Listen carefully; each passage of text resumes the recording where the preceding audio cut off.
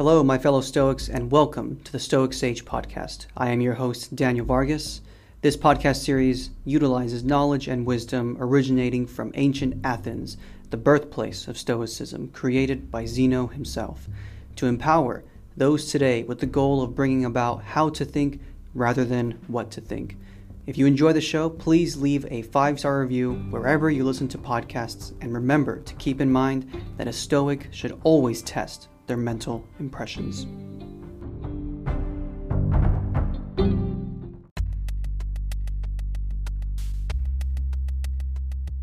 How long can you afford to put off who you really want to be? Your nobler self cannot wait any longer. Epictetus. As Stoics, we should all be thinking about our death frequently. I'm sure we all do. As a practicing Stoic, it reminds us to stay in the moment or think indifferently of things that make really no difference. This is a common thing that we have on the back of our minds. But how important is this, or how tactful can this be in, let's say, your tradition, or the things that you see as important as far as what your parents used to do, what your parents believed, what society has placed on you? You know, these are the kind of things where death also, the thought of death makes us think a little bit more deeply or in the moment. Kind of makes us question those ideals. And thinking of death, it also makes you think of the important things. In reality, what is not worth the time to really stress about.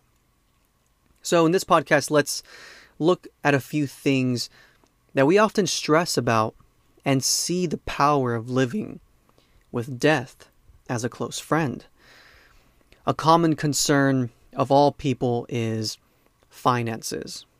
While it's important to do the work, take the actions that are necessary to prevent poverty, what is often forgotten is to let go of the day's stress.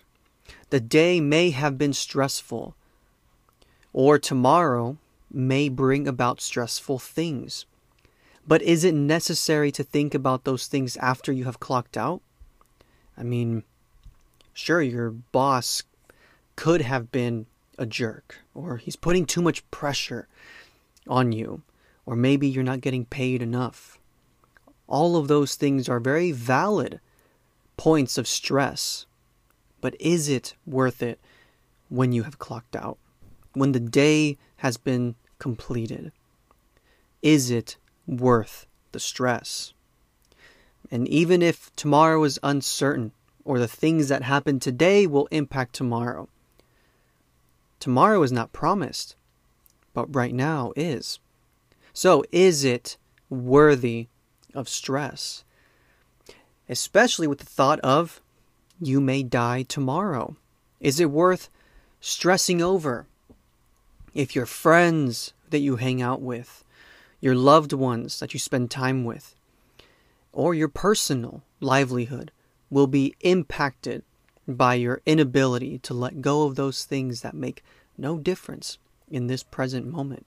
It is just your mind just constantly thinking about what has happened, what will happen, or the uncertainty.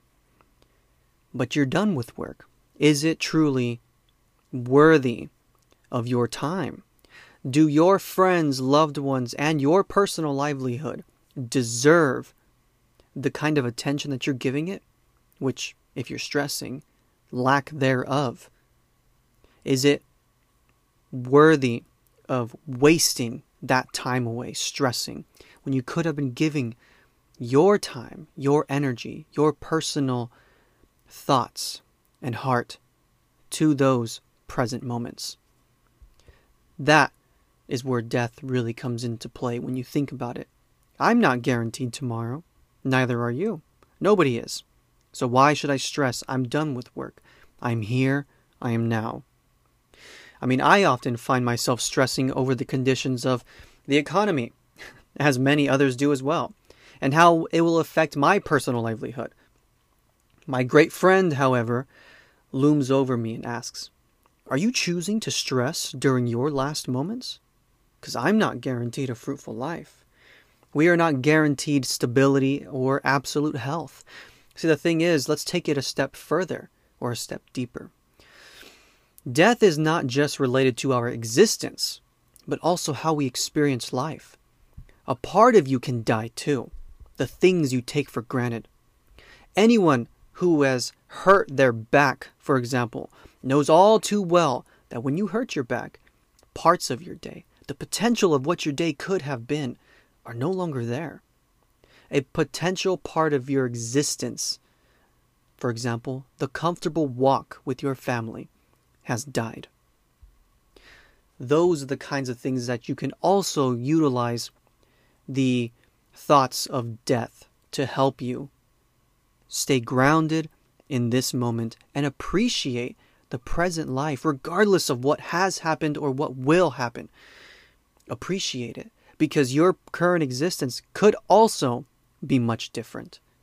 You don't know if the stability of your back, for example, will remain when you wake up in the morning.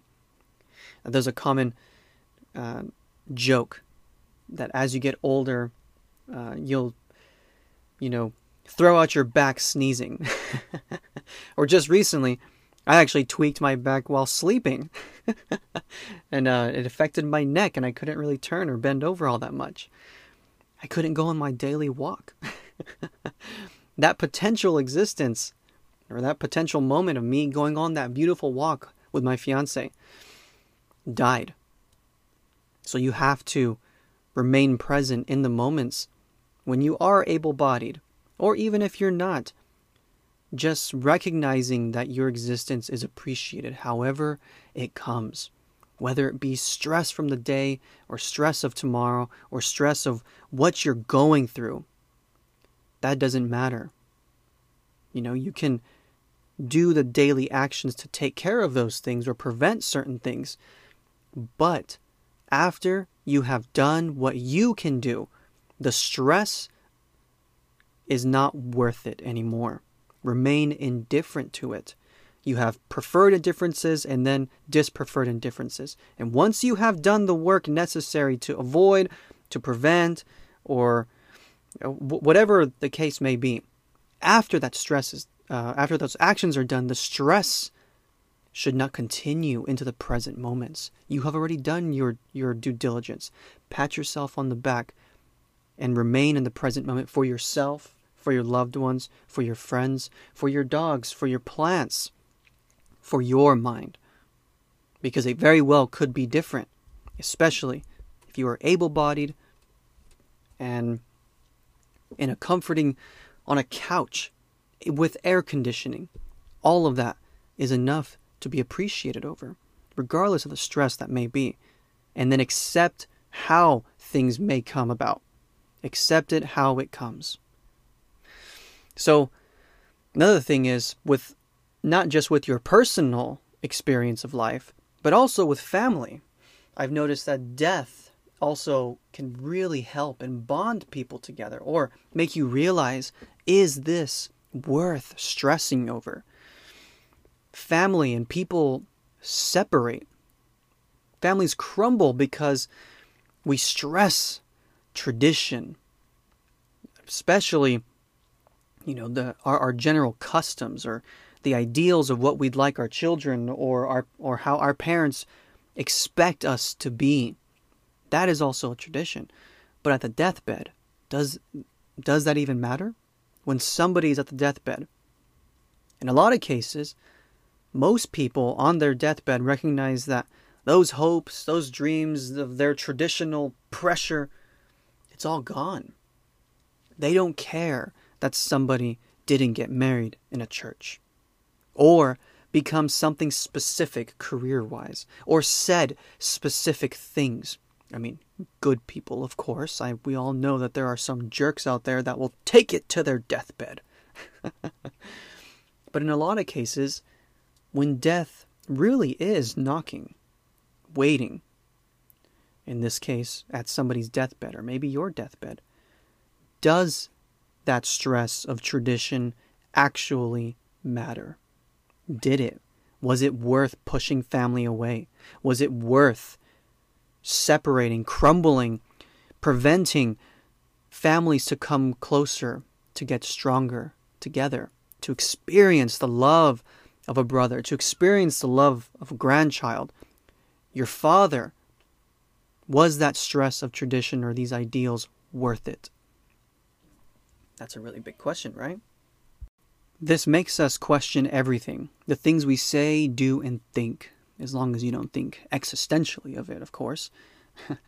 Don't fall too deep into the rabbit hole.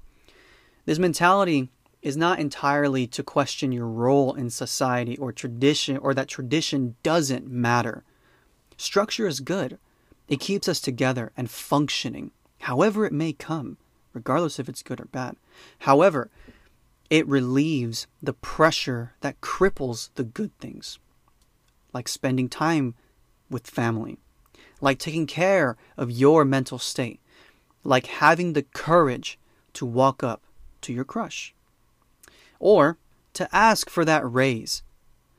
Death walked with you in all decisions, whether you cared to stay present or stress till your last breath.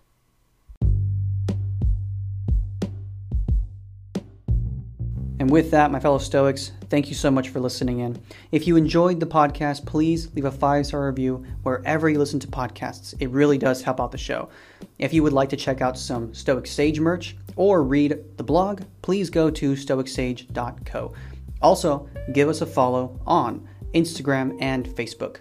I wish you well, fellow Stoics, on your path to sagehood.